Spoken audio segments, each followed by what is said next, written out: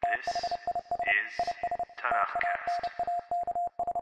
Welcome back to Tanakhcast. This is episode 80. We'll begin with a brief summation of chapters 16 through 19 in the first book of Kings and follow the consideration of spectacle and showmanship with media maven David A.M. Walensky. Every time I see the name Yehu ben Hanani, which is more often than one would think, I think of Jeru the Damaja, the early 90s rapper whose album The Sun Rises in the East solidly places as one of my top 50 hip-hop albums. But that's where the similarity ends. Yehu ben Hanani foretells the downfall of Baasha, the third king of Israel, because, you guessed it, he, quote, went in the way of Yeravam and led my people Israel to offend, to vex me with their offenses. And then there is yet again this curious phrase about Baasha where the text asks, quote, are they not written in the book of the Acts of the Kings of Israel? Well, apparently not. This phrase will appear 3 more times in this portion. Elah succeeds his father, but he is not long for the throne. For within 2 years he is assassinated while in a drunken stupor by Zimri, the commander of the chariot corps. Yes, I have smoked crack cocaine. But no, do I? Am I an addict? No. When have you I smoked tried it? Probably in one of my drunken stupors, probably approximately about a year ago. There's been times when I've been in a drunken stupor. That's why I want to see the tape. I want everyone in the city to see it. Was that Rob Ford joke a little too soon? Anyway, Zimri is a thorough man. He has every man, woman, and child who might avenge Elah killed, thus eliminating the whole house of Baasha, Michael Corleone style. Which also fulfills Yehu's prophecy that the dogs and scavengers will feast on his relations. Yum. Except Zimri's rule is even shorter than Elah's, more like a week. Omri, commander of the army, usurps the throne from Zimri, but not before Zimri locks himself inside the king's palace at Tirzah and sets it on fire, killing himself. But it seems within days of Zimri's death, another strongman, Tibni ben Ginat, also tries to seize power. But Omri, being the stronger strongman, consolidates his power. Omri will be king for 12 years over Israel, but he too does evil in the eyes of God, and when he dies, his son Ahab, or Achav, ascends to the throne without violence or drama. Fun prophecy fact. It was during the early years of Achav's reign that a certain Chiel from Bet El decides to rebuild the walls of Jericho, and as Yehoshua, as in the book of Yehoshua, predicted, the builder's eldest son would die when he lays down the foundation, and the builder's youngest son would die when the gates are finally installed. Achav, as wicked and as idolatrous as he is, will reign for 22 years, and he will face down God's prophet Eliyahu in what will be regarded as the most spectacular example of biblical showmanship ever. It all begins with a drought that Eliyahu decrees on God's behalf, and a subsequent manhunt by the angry monarchs of Israel, which sends the prophet into hiding. At first he hides in a cave and is fed by the ravens, but when the water runs out, he seeks refuge out of the country in the town of Tzorfat, where a near-starving widow takes him in. After a few handy food-related miracles, one of which involves the wondrous resurrection of the widow's dead son, Eliyahu returns to Israel to announce the end of the drought. But the announcement will not take place in camera. It will take place in the context of a grand showdown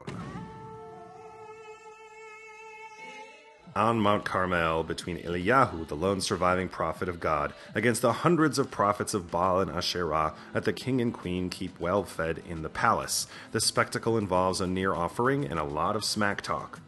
After preparing 2 altars and 2 near offerings, which God will come down from on high and set the near offering alight? Which God will reign supreme? Eliyahu is no stranger to smack talk. He chastises the assembled people, quote, how long will you keep hopping between 2 crevices? If it's the Lord God, go follow him, and if it's Baal, go follow him.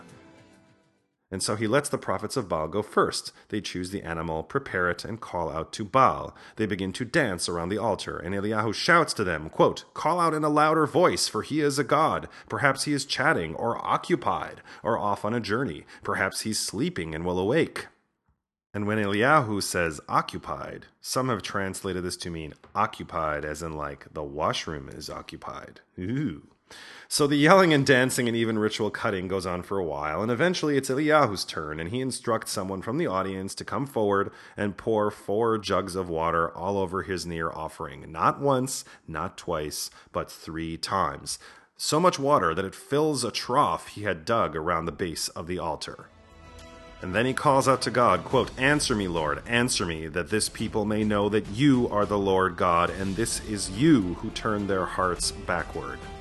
And the fire comes down and burns up the near offering and the wood and the stones and the ground and boils off the water in the trough. And that, I guess, settles that. Oh, and then there's the thing where he tells the people to grab the prophets of Baal and take them down into the valley. And then Eliyahu murders all of them with his bare hands. Damn! Ahab quickly departs from the scene, not because he's in danger, but because Eliyahu tells him it's about to rain. Chapter 19 finds the king recounting all that has happened to the queen, who sends out some boys to take care of Eliyahu once again, which forces Eliyahu once again to flee.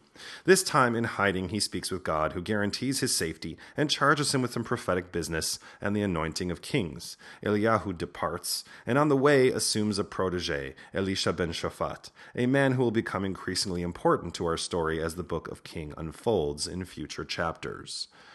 Thus ends the summation, and beginneth the consideration with our very special guest, David A.M. Walensky.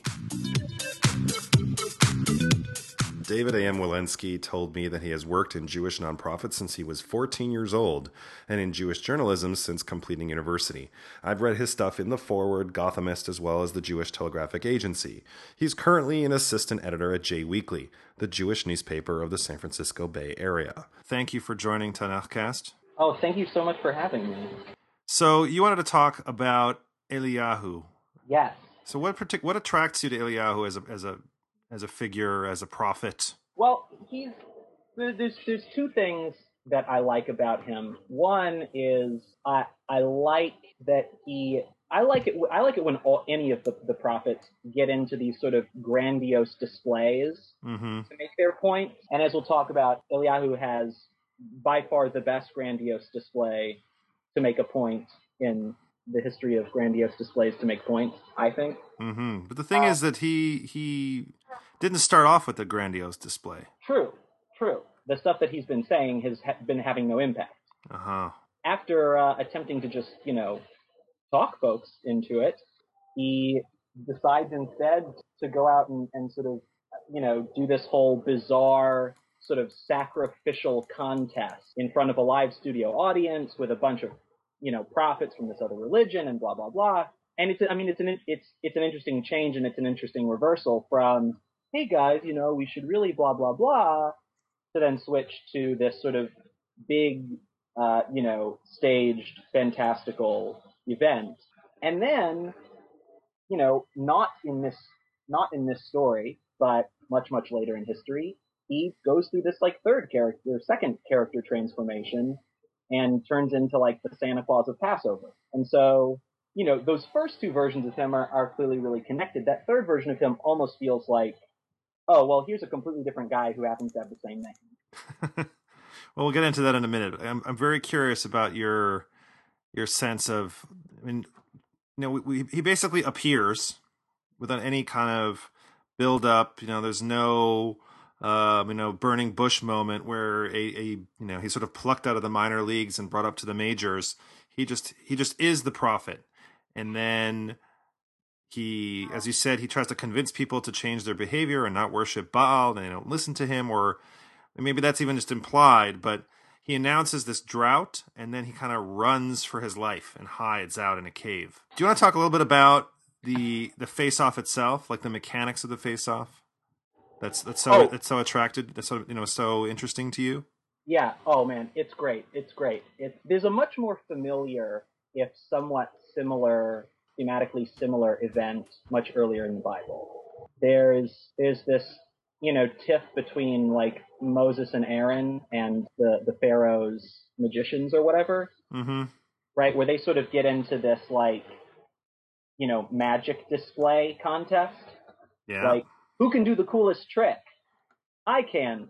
Proof that my God is the real one. And this takes that to like a whole new level. That it's it almost feels like a pissing match between this one lone prophet and this whole gang of prophets of Baal and Asherah. And essentially he says, let's both do this, a ritual sacrifice, and we'll see whose is cooler. We'll see whose work. But it's not just that. I mean, if that was it, that would be pretty impressive. But it goes to a level even more, trash talky than that. Yeah. Let's look at some wording here, because there is some great dialogue here. Mm-hmm. Right? He says, I'm the only prophet of God left. I'm reading from the JPS translation, by the way. Mm-hmm. While the prophets of Baal are 450 men, let 2 young bulls be given to us. Okay, and then he says, great, we'll butcher it, we'll cut it up, we'll dress it up nice, but we won't light them on fire yet. I will prepare the other bull and lay it on the wood, and I won't apply fire either. Then you invoke your God by name, I invoke my God by name, and we'll agree. I like this. And we'll agree that whoever responds with fire, that one is God. You think? It's terrific. Oh, literally, and it shall be. This is a great translation, though. And we'll just agree that I'm right at the end. And then the people answer, very good. They're like, great, a pillar of fire is going to descend. This should be cool. The outcome is sort of a foregone conclusion, I think. Well, if Eliyahu had failed, I don't think it would have made it into the text. Right, yeah, how many other grandiose prophetic displays were cut? Oh, to only have that footage off the cutting room floor. Yeah, I wish my Tanakh came with deleted scenes, That's on I think in the DVD extras they have those. Yeah.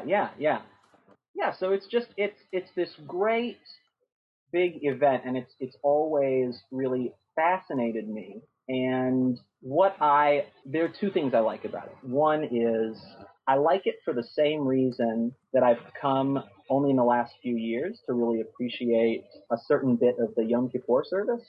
Mm-hmm. Why? If you go to a certain sort of synagogue for Yom Kippur, there's this bit where whoever's leading the service sort of like impersonates the high priest. Mm-hmm. And I guess I've only really experienced this at Hadar in New York. But what happens there is this guy Aryeh, who leads that part of the service, and I mean he is like jumping up and down and moving around, and there's choreography, and it just suddenly has this totally different feel from any sort of everyday modern Jewish ritual. Mm-hmm. It suddenly is performative rather than mumble. Right. And I always find those sorts of moments really transporting. And, even just to read them described, as we do here in chapter 18, I just find it so powerful and so interesting. And then the other reason that I love it is, to me, the most interesting kind of Bible study is to get into the cultural context and the anthropological context mm-hmm. Of the time, because I think that stuff is often the least obvious and the least accessible when you read it. Very little of that stuff is on the surface of the text, mm-hmm. Because it's been edited, and the cultural context was not so important to the editors, and also we just have these sort of notions about what an Israelite is, what they thought of their God in those days, and these sort of things that may or may not have any sort of historical accuracy to them. And so to get into the context of their mindset and like the intellectual history of their culture up mm-hmm. to that point, and trying to sort of leave aside the intellectual history of our culture up to this point, suddenly everything becomes way more interesting to me. And this chapter is great for that, because we've got lots of sort of tantalizing hints of what the intellectual and religious life of the ancient Near East was at this time, right? Where does this happen? They do this whole sort of sacrificial contest on top of a mountain. That's interesting because that is one of those sort of shared cultural assumptions of everybody in the region at the time, is that you're going to have a big ritual event, got to go and do it up on a mountain. Mm-hmm. You know, we like throughout the Bible, it'll mention things like, you know, the high places or the heights Right. are used almost as a synonym for, you know, shrines or temples. Absolutely. Right, and this is a great example of why that is. And then on top of that, you have Baal, and there's 450 prophets of Baal, and 400 prophets of Asherah. Well, who are Baal and Asherah? That becomes a really interesting question to me. And actually, while I was preparing to talk about this, and I pulled a few books off my shelf that I hadn't looked at since college, and I took this great class called Archaeology of Ancient Canaan and Israel. And one of the books we had for the class is called Ancient Canaan and Israel, An Introduction by Jonathan Golden, who was my professor. Oh. Yeah, he hadn't offered the class in years, but his book had just been reissued in paperback, so he offered it that year. So there's some great stuff in this book about who these gods are and what is their relationship to the Hebrew God, and what is the relationship between these two seemingly oppositional religions. But what I find so fascinating about some of the material in this book and from that class is that it may not really have been two different religions. There's a lot of tantalizing archaeological evidence in the form of this phrase God or Yud-He-Vav-He and his Asherah. That phrase appears for real in the archaeological record as an inscription. Mm-hmm. And that phrase is really shocking if all you know about Asherah is that 400 of her prophets were involved in this showdown with Elijah. Mm-hmm. And so there's tons of debate about what it means for God, right? His Asherah. What does that mean? You know, one theory is that in an earlier version of our own religion, she was his consort or his wife. So that kind of stuff is really fascinating to me. And then, you know, what does this story reflect in that light? It reflects a huge sea change in the way this religion works, right? If you think about it that way, suddenly it's not just Elijah preaching against this foreign or heretical religion. It becomes a reformist polemic about sweeping away certain impurities within our religion and, you know, and getting to the basics and moving toward, you know, real sort of what we really think of as monotheism. That's a constant thing that Moshe harps on. Yehoshua, before he dies, does a similar thing where he says, listen, everybody, you know, me and my family, we're going to follow God, but you can do whatever you want, but you know what's going to happen if you do. And all the judges and Shmuel, it's like this is a constant theme it comes up of, you know, I guess product differentiation. You know, it's like this is like the biblical version of the Pepsi challenge. But not just product differentiation. There's this product you've been enjoying all these years, and suddenly you can't have part of it anymore. That part's bad. It's almost, I don't know, a rebranding, a reboot? I don't know, right? Like, suddenly the cast of characters is changing, and, we only have one character now, right? There were these other folks that you could pray to, but not anymore. There's another, I think, even more subtle and even more interesting possibility, which is that, and this is what my paper was about in that class, the other possibility is that it's not so much that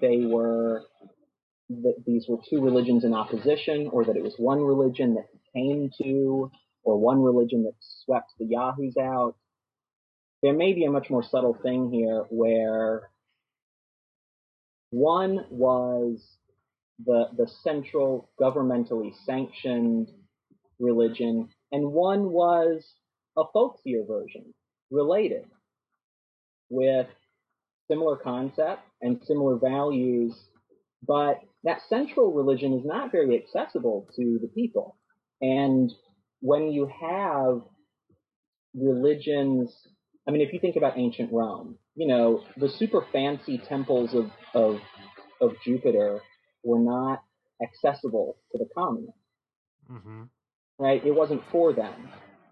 And so they found their spirituality and their religious nourishment elsewhere in, mystery cults or folk religions or eventually Christianity. And in this case, one of the possibilities is that this Asherah-based cult or religious tradition is really more sort of in dialogue with our own, or with the religion that comes to be our own. And that suddenly there's a big tone change where it goes from being okay for the folks to be doing their own sort of similar-ish thing, and suddenly it's not okay anymore, and you have to leave the religion to us, the expert. You just sit back and watch. And that's interesting because here we have Elijah asking everyone to sit back and watch while he proves his big point, while he does this big, grandiose thing that proves that he's holy in a way that you can never be. He also has kind of a potty mouth. Well, yeah.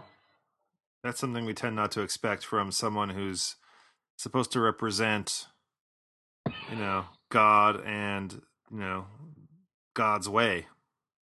Well, I mean, it's something that maybe we don't expect, but, I think that we are accustomed to a sort of a sense of refinement in language and manners in religious settings that, a feature of some cultures, but not all. This is a big sort of outdoor, fiery, mountaintop showdown. Why shouldn't there be colorful language? I mean, you can even go into, any number of fiery evangelical churches today and hear some really interesting, inflammatory sort of stuff from the pulpit. So maybe it's surprising for us because we're just sort of used to rabbis politely expounding upon the Parsha, but religious leaders at other times in other cultures have had much more colorful things to say. So let's have a look actually at the specifics of what goes on the mountaintop, and then what happens in the fallout afterwards. Sure. So he says, we're gonna have this sacrifice. I'm gonna have mine. You're gonna have yours. You get to go first. And then they start calling out. Yeah. And there's no response, obviously. Right. They invoke Baal from morning until noon, shouting, "Oh Baal, answer us." They got nothing. So they performed a hopping dance. That's a great line. They performed a hopping dance about the altar that had been set up. And when noon came, Elijah mocked them. Shout louder. He's a god, after all. But maybe he's in conversation. Maybe he's detained. Maybe he's on a journey. Maybe he's asleep and he'll wake up later. So they shout louder and they start gashing themselves with knives and spears according to their practice. When noon passed, they kept raving, and still there's no sound, and none who responded or heeded.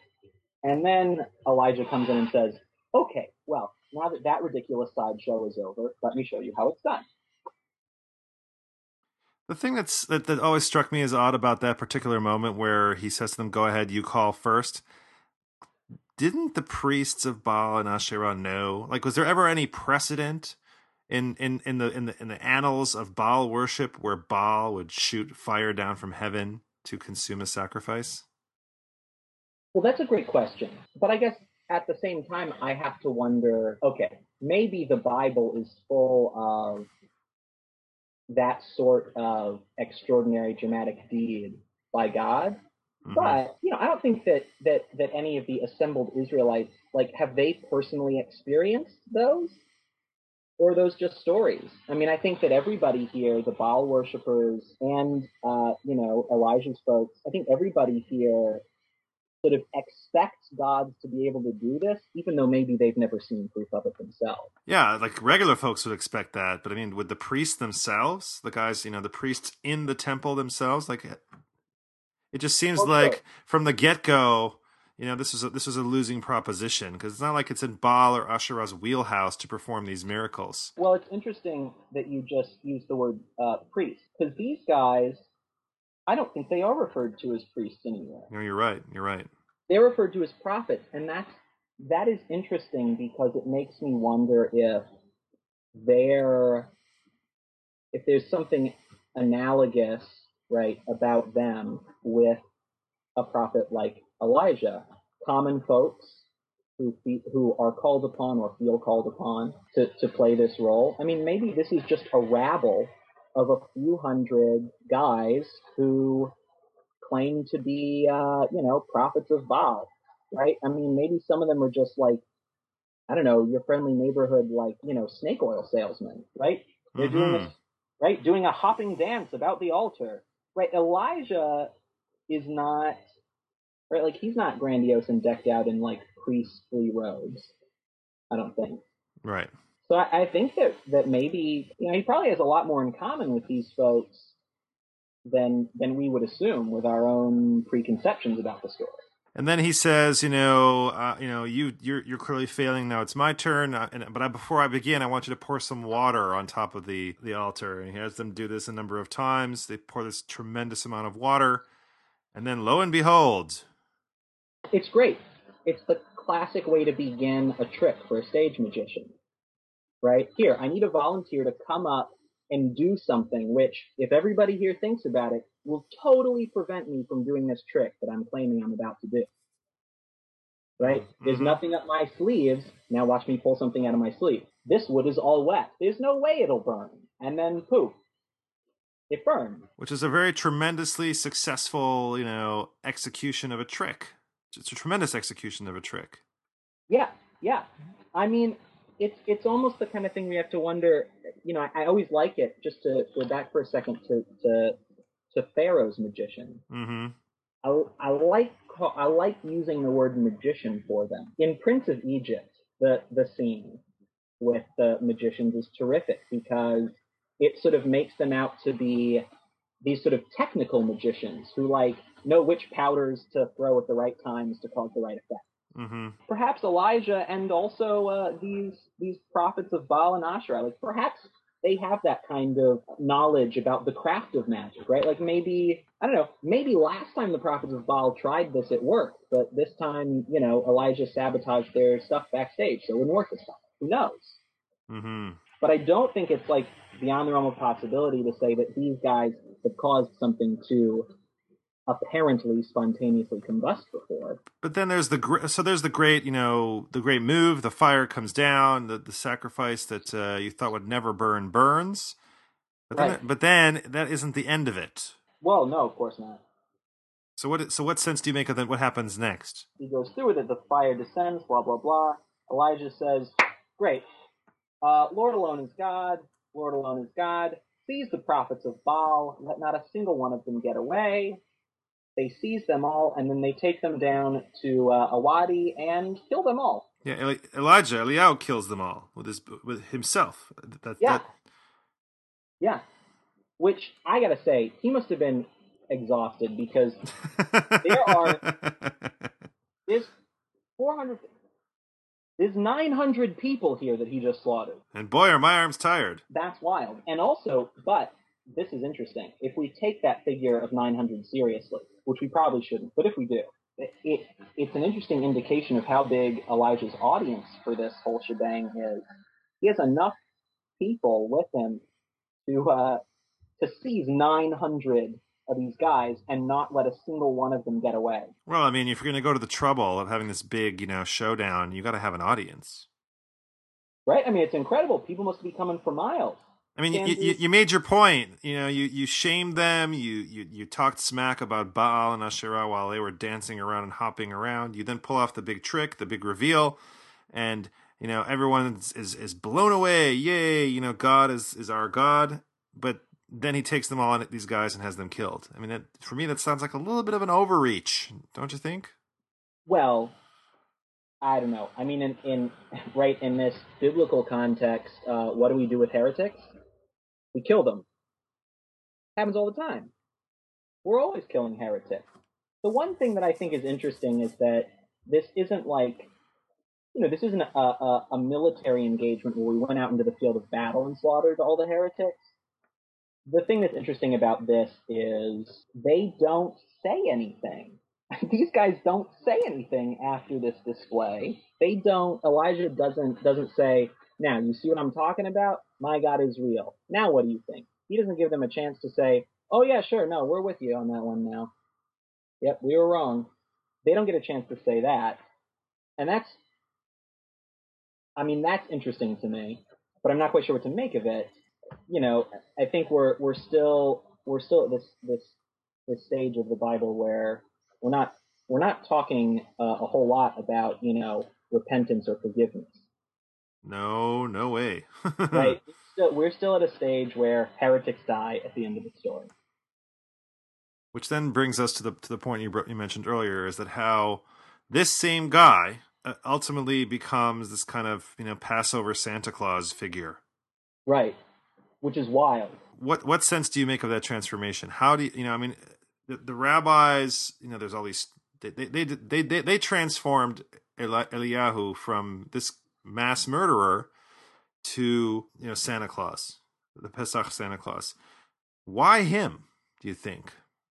Well, the rabbis run in this very sort of specific direction with Elijah and their sort of expectations about his everlasting cosmological role, not only as the Passover Santa Claus, but also in a much more serious vein, I think, as the herald of the Messiah, right? Yeah. So how is it that he got assigned these two very different roles? Or maybe they're not that different. I mean, maybe the fact that we keep calling him the Passover Santa Claus is coloring our assessment of what his role is on Passover. Passover certainly has its own sort of messianic themes toward the end of the Seder. So there's that thematic connection between him and the Seder. Uh-huh. But beyond that, I've always been highly mystified by, Elijah's visit to the Seder. I mean, I just feel like, have we really for I don't know, centuries now? I mean, have we really been doing this trick where your goofy uncle steals a sip of the wine while you open the door? Yep. Like, how long have we been at this? That joke? And what else is he doing there? He doesn't have anything to say to us. He just came for the booze. Very strange. Never known quite what to make of it. I mean, it almost just seems like like I said before, here's a different guy who's also named Elijah. Yeah. Who also crops up throughout sort of, Jewish folklore, right? There are all these, great stories about, Elijah coming to visit, shtetl this or shtetl that, and performing some miracle or the other. Well, he's the wandering Jew. Par excellence. Yeah. And he wanders from Seder to Seder. I keep saying the same thing. It is a very strange transformation, I think. But it makes him even more interesting, and I think it also makes this story even more interesting. I mean, the one sort of thematic connection is, like I was saying before about how the more performative and less mumbled aspects of ritual Judaism have a sort of transporting effect on me, at least. I think a lot of people talk about the Seder as first of all, it's the most widely observed ritual in Judaism today. Mm-hmm. And I think that has to do with the fact that it is this sort of powerful performative thing that enlists lots of your senses in a way that Elijah's religion often enlisted more senses than just, sight and hearing. Sacrificial rituals were commonplace. So the smell of burned meat, maybe the taste of it, incense, all that stuff is a familiar piece of religion for these folks. For us, for modern Jews, it's not so much. And I think the Seder, by contrast, is this explosion of sensory overload. It's a discussion, there are prayers, there are smells, somebody's cooking the whole time, there's food, there's singing, and it's in this very different sort of setting that's really very different from sort of the normal modern Jewish ritual setting. And at least for me, thematically, that really harkens back to this story, which shows us another example of that kind of religious event that that we don't get to see very often today. Yeah, and I guess so. In that sense, I guess that Elijah is the perfect guest for that. Yeah, I mean, I think that to me that's the only thematic connection, right, that I can find between this story and Elijah's, appearance at the Seder for a sip of wine. for me, he is this character of sort of dramatic, events. Well, considering how he dies, or how he goes up to heaven on a fiery chariot, he may well be the guy who's supposed to come to our Seder. Right, and someday, according to the rabbis, he'll be there for the most dramatic event ever, right? The arrival of the Messiah. He will be the herald.